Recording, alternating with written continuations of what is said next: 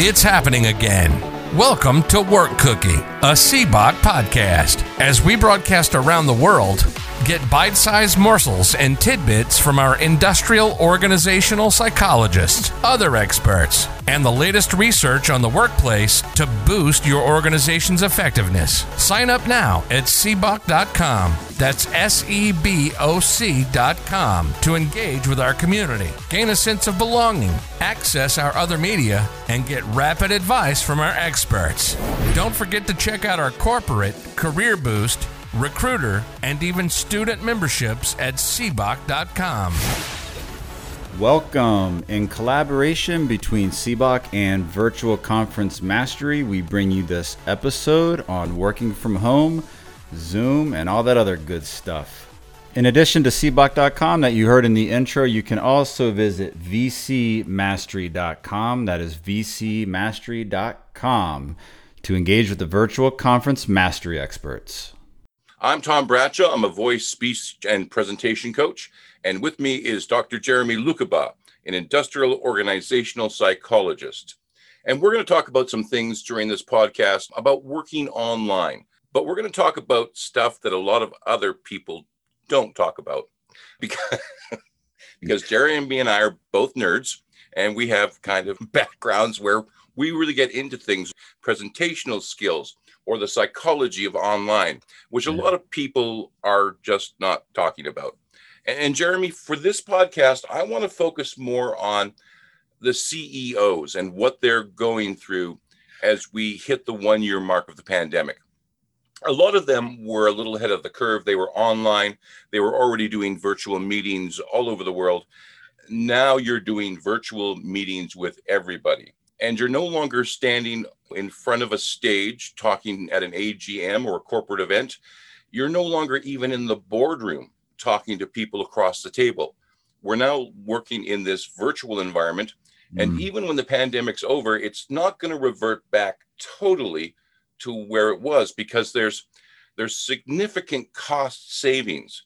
And I think CEOs in particular are starting to see that with remote workforces that can be incredibly successful and have a lot of financial considerations, but it's not working totally effectively. And CEOs are like everybody, even though you've got a computer with a mic and a camera, doesn't mean you're being successful. There's more to it than that. What are some of the things that those CEOs should be keeping in mind? I think for some, it's part of it's refreshing. I mean, we've known for a long time that real estate costs are one of the most draining aspects in terms of financial resources. Companies have explored this idea of a shared workspace where some people come in and they share the same even desk and they come in different ways. And flex time and work from home has been explored, and there's been a huge resistance to it.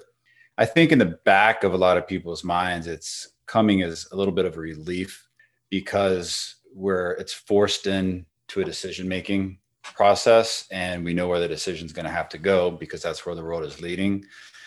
The big struggle is, of course, what's the biggest struggle? It's always engage employees, motivate employees, and those who give their discretionary effort, the effort that they don't really have to spend at work, and productivity. It's hard enough to do that in person, and now we're looking at this online aspect. And I think it takes a lot of changing of perspective and taking a huge step back, especially for the C-suite, to completely take a step back and look at things from an outside perspective and say, okay, I used to think that working from home was not good because it meant employees weren't dedicated. It meant they were going to slack off. So that perspective has to change. And what it changes to is it's up in the air, and there's really no wrong answer as long as it changes and you're open to it. And the idea is really take a step back, take a walk, and for 20 minutes, just think the opposite maybe of what they were normally thinking.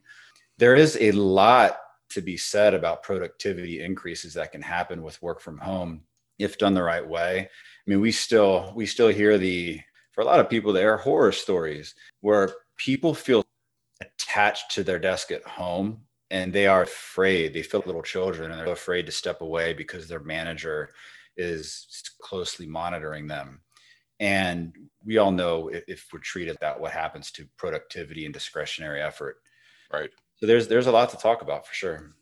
I guess there's probably no way we can get a sense or even calculate right now what percentage of the workforce won't be returning to the office that are going to stay working remotely.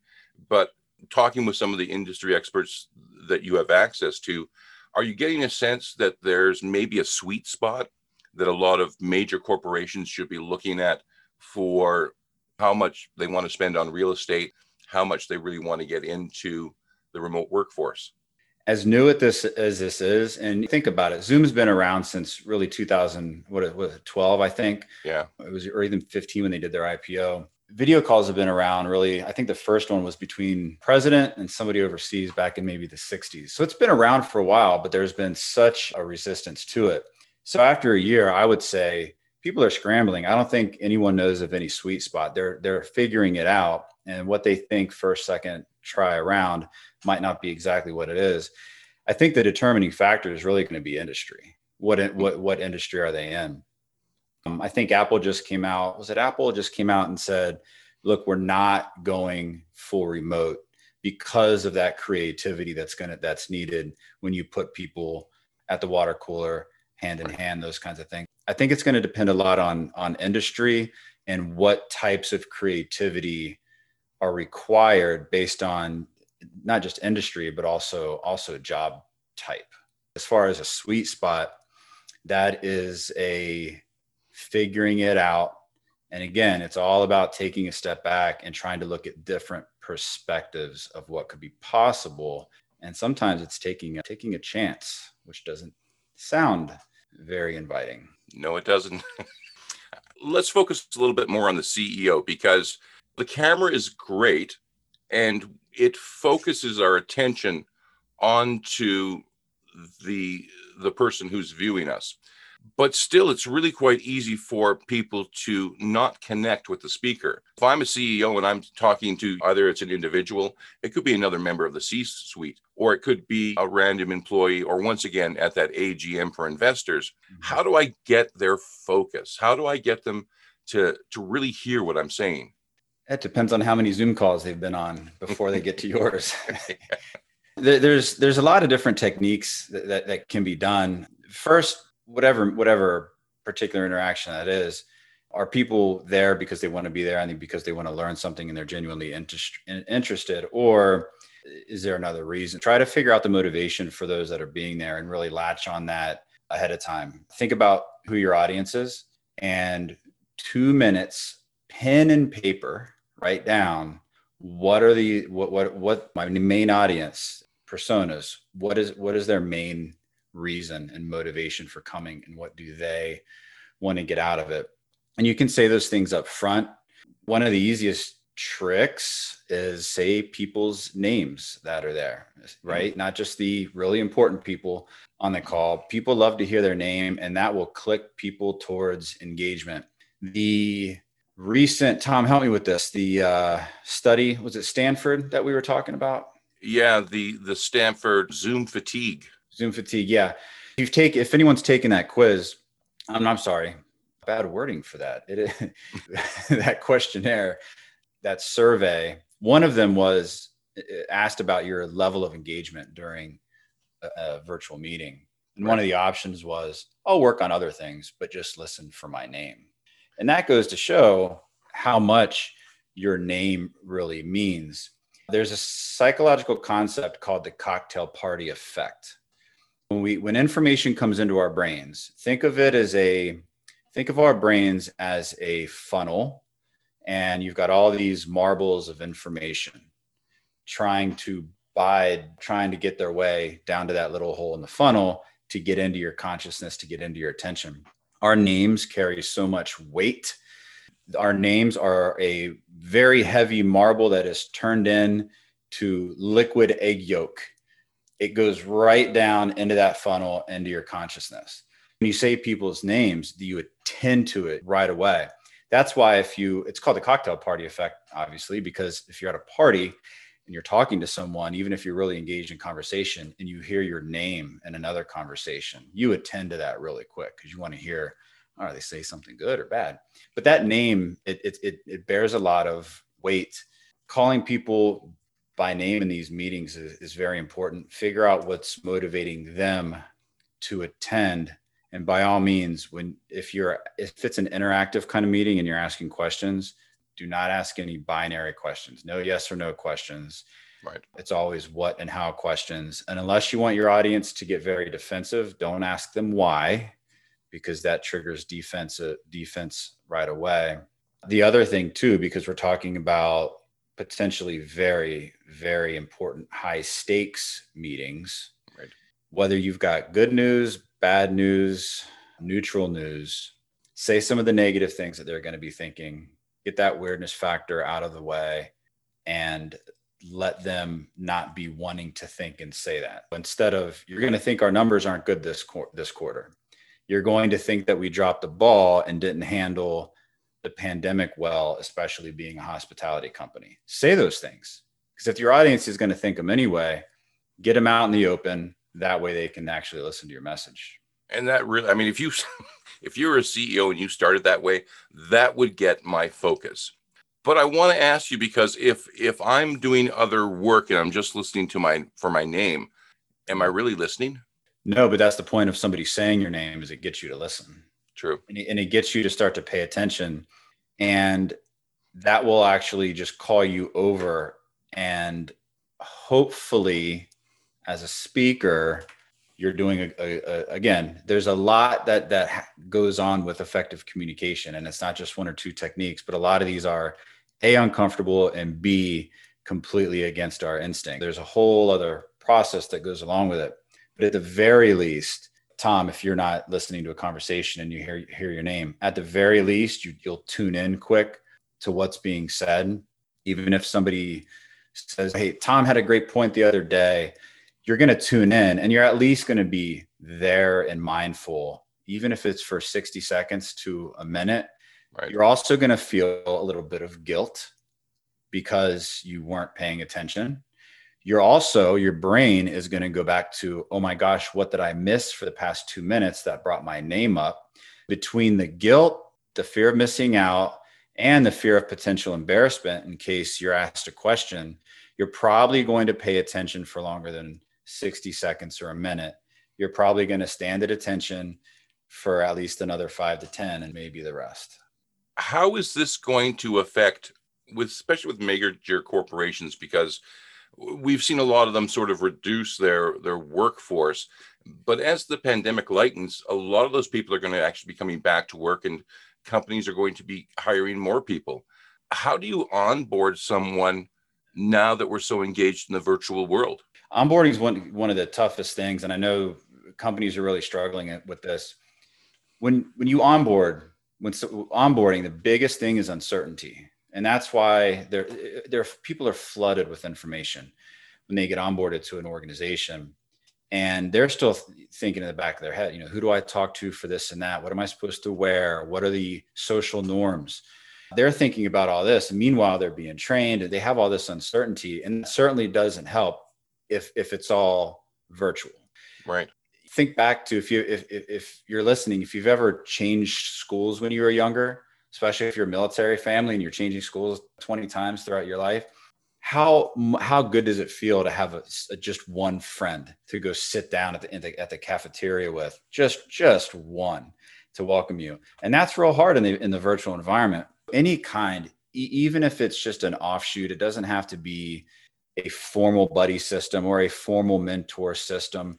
Just have some kind of system where even if you put two new employees together, there's a study done on this recently. One of the biggest success factors for employees in terms of productivity and engagement is having a best friend at work, right?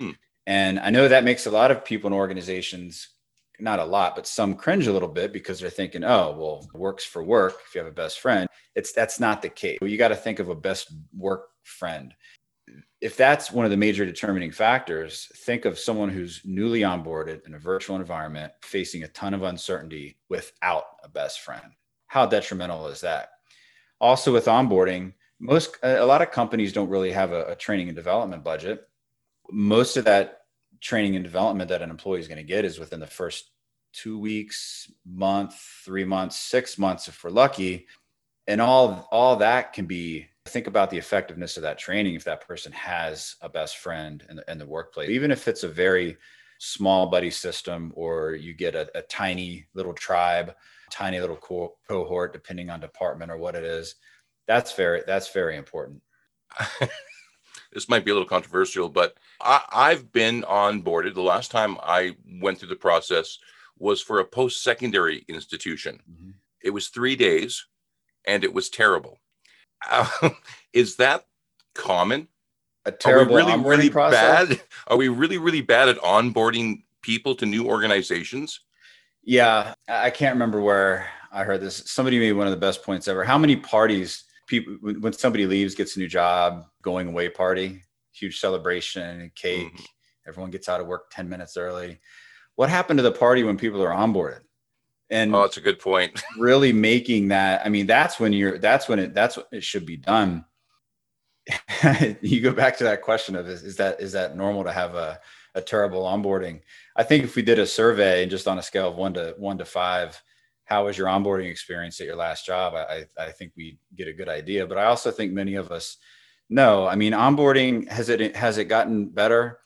I don't know. I remember one of my first jobs, dating myself. I was stuck in a room. I was told to watch a VHS tape for 2 hours, and then I filled out some paperwork. Right. Yeah. And we really think, how far has onboarding come from that? Some companies are really focusing on it and doing it right, but that's what it takes. Many companies do a check the box. Right. I've done it, but they don't focus on it and they don't make it part of their really employer brand and part of their culture to have an onboarding experience, because it shouldn't be a transaction. It should be an experience. Bad analogy, but I'm famous for my bad analogies. If you bring a new dog home, a new puppy home, what's that onboarding experience? Everyone's involved. You're focusing on that puppy all the time. Could you imagine if you just brought the puppy home, you had the paperwork, you got its shots, and then you just said, all right, here you go. It's not like that. But you need, in order to acclimate that puppy, that dog to the family. And same with business. There are a lot of things that can be done to enhance the onboarding experience and get that away from a transaction.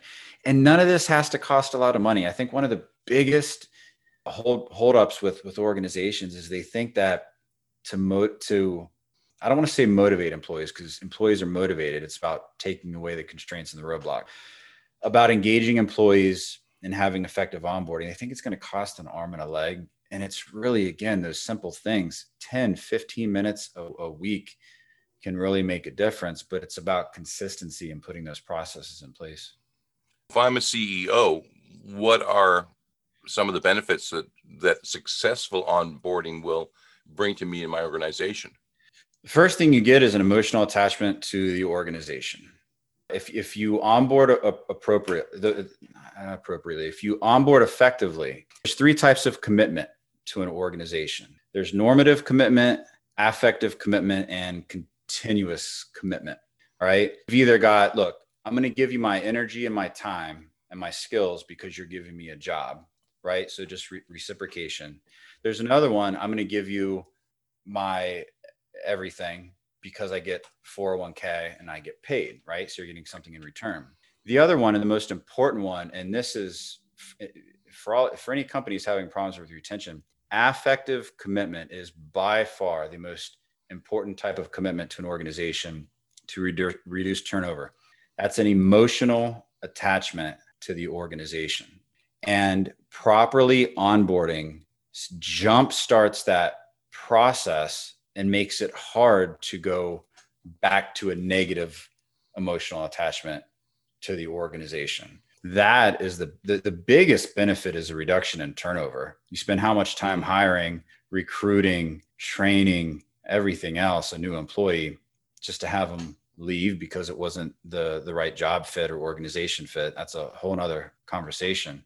Right. But affective commitment, you get them committed and emotionally attached to the organization. They're going to give you their extra effort. They're going to stay later when they don't have to. They're going to be doing stuff even at home. Everyone's at home. Yeah. They're going to be doing things that they don't have to do, going the extra mile for the company's benefit. And what is that? It's increase in productivity. It's contagious, positive morale. It's contagious to other employees. Do it the right way in the beginning, and that can be very powerful. We were part of a fantastic conversation the other day with some colleagues from Ireland about loneliness that people are facing in working virtually. Is that something that CEOs have to acknowledge? And is it something that CEOs might actually be feeling? That I'm glad you added that at the end, because I was going to say probably the loneliest are the CEOs. They say it's lonely at the top. It's so true. I would say, yes, it has impacted CEOs in terms of the loneliness factor in a way that many won't stop to think about, and many couldn't even imagine, depending on what level you are in the organization. Let's refrain from the word always. Sometimes individuals think that whoever's above them doesn't really work. They're salaried, or they do this and that. They don't work as much as I do, is the thought. Right. But if every person in the organization feels that at every level, I think it's time for everyone to realize, look, if you're a salaried employee, you are working how many extra hours and not getting paid overtime, right? If you're an hourly worker, you might think your manager is not doing much at all, but kicking their feet up. We've got to get away from that too. And how do we get away?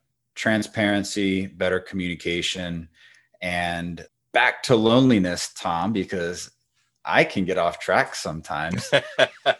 Can't we all? Yes. I think as far as loneliness, the C-suite, it can be very, very lonely for them. Now, how do they get past that? I mean, is it time for the C-suite to start to form better relationships and become more of a tribe or community to beat the loneliness away? Sometimes in my mind, I can't see members of the C-suite doing that. Funny you should ask that, Tom. You just reminded me. I wrote a very short blog article back, what's today, March? I think it was March 7th or somewhere around that of last year, right when the pandemic hit, taking a different look at what was about to come. And of course, now we've experienced foreshadowing of how relationships in the organizations are going to change. And it's going to open up different types of communication. And it's going to force, and this is my prediction, it was going to force organizations to focus more on the employee experience and relationships, not just with similarly leveled employees, but cross-functionally and cross-level as well. As far as CEOs and that C-suite and those in those higher up positions, it could be time. Some people are just thankful because now it's an excuse to start to have more candid conversations, even if it's not on Zoom, on the phone. With the internet, we all know that the barrier, while some people become more timid with it, the barrier also creates a feeling of security. And if CEOs are able to make new connections or talk to people and learn to trust in a different way, it's not easy. Having focus groups, bringing other people in. I think a lot of people in the C-suite would be amazed at what would happen if they brought in people throughout the organization that they never expected to interact with, and that those people in the organizations for sure never expected to be interacting with the higher ups, to see what kind of suggestions, see what kind of interactions, and what could actually come out of that. There are some organizations that employ these teams within organizations that, and this is a model that I think could also be effective to combat loneliness and also really to solve these new problems that organizations are facing. Wouldn't this build, I love what you're talking about, and I can see some people being really challenged, but this will really not only improve communication up and down the food chain, but wouldn't this build stronger, better organizations? Oh, all throughout. I mean, if you think of organizations as a spider web, if you have it's all the same strength, and that's what makes a spider web strong. There's a really large construction company that whenever they have a problem that all the engineers and everyone in the organization, when they have a problem they can't solve, they call in everyone else, the admins, the janitor. That's what they do.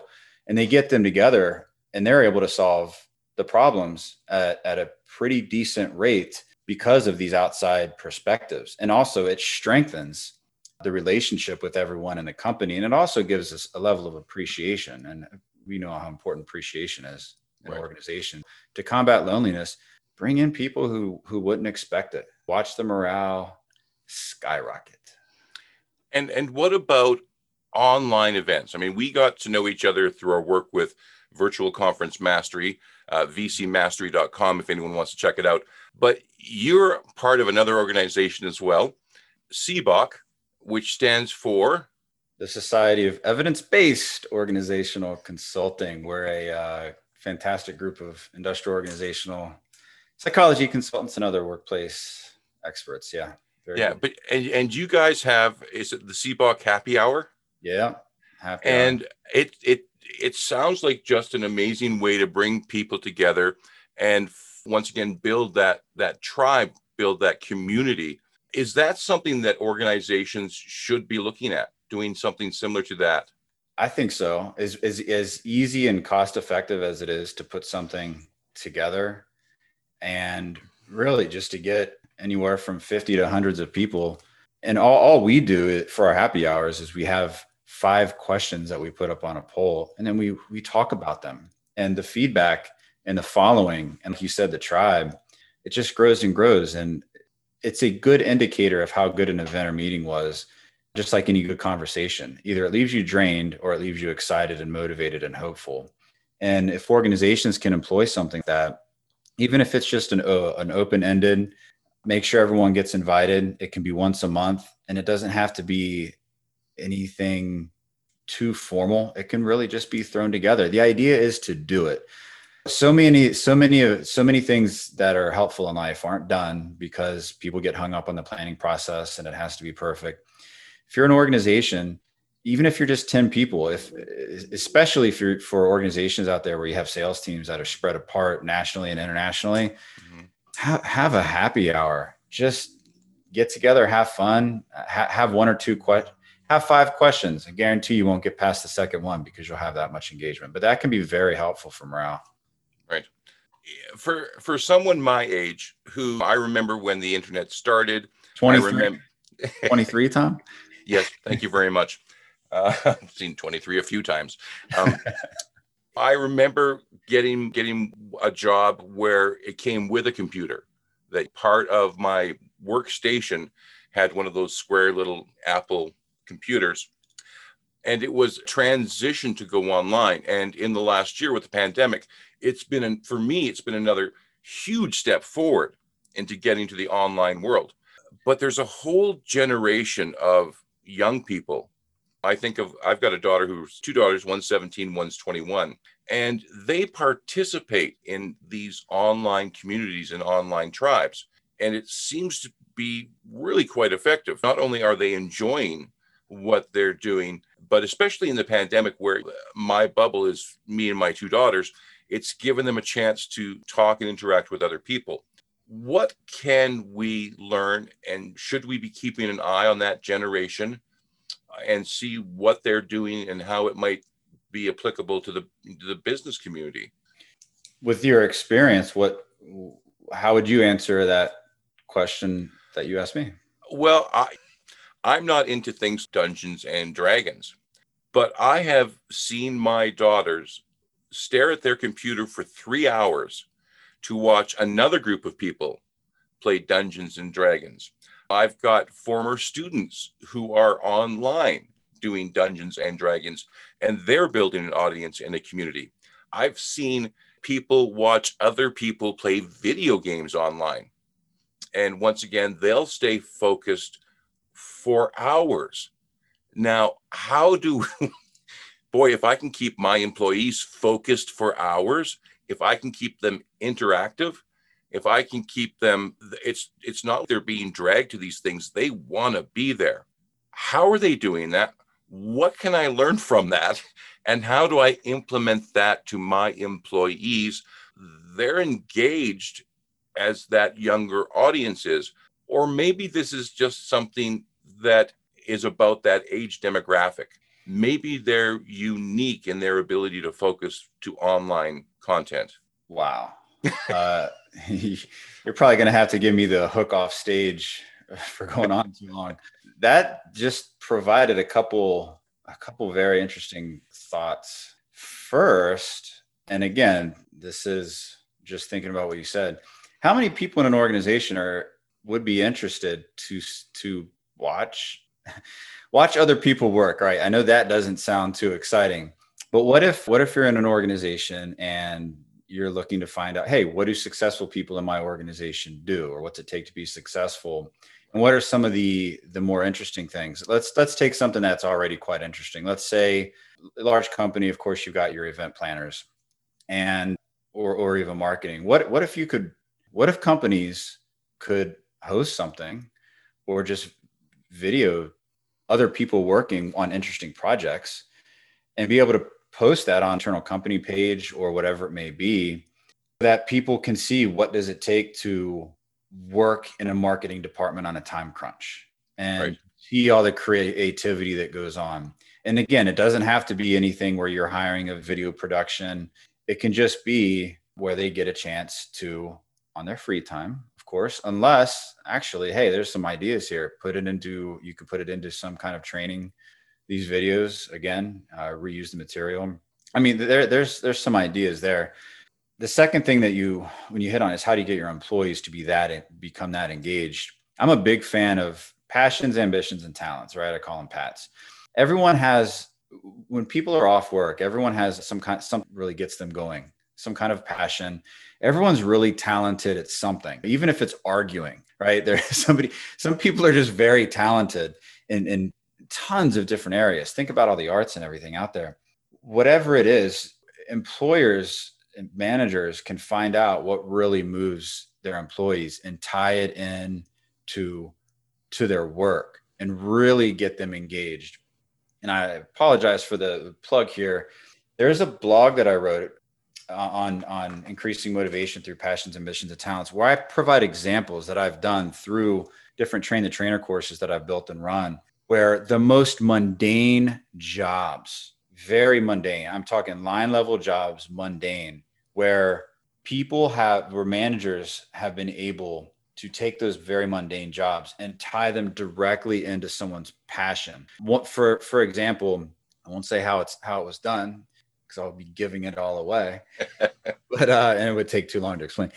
It was somebody who was a server at a restaurant. And their manager was able to tie that directly into that person's passion about being a veterinarian. And it increased that person. It was about to leave. They ended up staying. It increased their demeanor in front of customers, because you can tie. I truly believe you can tie any job into someone's passion and get them to imagine and use some different skills. And I think that's really part of it. Now, some passions are made. People aren't born. You mentioned Dungeons and Dragons. People aren't born having that passion, right? Sometimes things can be made and we find out what people are passionate about. And sometimes we can change work just a little bit. And if we can't change the work, we can almost always change the environment in which that work occurs, even if it's remote and work from home. Find out what is lacking. Maybe it's whatever is lacking. Maybe someone needs either new equipment or whatever it may be. But it all comes back to communication and taking 1 to 2 minutes, 5 minutes, 15 minutes a week to talk to the employees and find out what that is. Right. With that in mind, isn't it incumbent for a corporate leader, a CEO, a president to really become, I don't want to use the phrase a star of their organization using things like video, but don't they have to create a really positive presence for the online world and take those leadership skills online? I don't, that is a very tough question to answer. I don't know of a lot of CEOs who would want that for themselves. There are a lot of CEOs who like to stay in the back and be very effective in the back. Right. There's also a lot of CEOs who would rather raise, their employees to that level of stardom. And quite frankly, time wise, would that be deemed a priority? I think that kind of thing would have to be tried out. There would have to be some pilot examples, experiments, and see how that's effective and how that really affects the bottom line in terms of that presence, and whether or not. And one way to start is to look at companies out there that in the past have had a CEO who is more in the limelight and creating what you're talking about virtually. Are there CEOs in the past that have done that, not non-virtually, and that's been effective for those companies? And if so, can that be transferred virtually? I think you may be onto something, but I think it would take a lot of data to support to a CEO that is a route that they want to take to make it a priority. Well, I look at someone, Steve Jobs, who was not only a great leader, but he had an amazing on-stage presence, and it transferred to the camera incredibly well. If it's the CEO or if it's the head of communications, is it important for a company now in the virtual world to have that online spokesperson who has excellent skills of communication and can promote not only the company, but the environment and a whole list of other things? I think there's where we're at. They would need those skills. Yeah. There's a lot of CEOs who aren't comfortable on camera, who don't have the skills, and as much good as it could do, if they're not adept at being on camera, if they're not adept at that presence, then that probably is another factor of why they're not doing it. Right. And something else to note, we talk about CEOs, and the majority of CEOs are small business. Right. And because of the culture that we live in, we think of CEOs, we automatically think, Pepsi and all these other huge companies.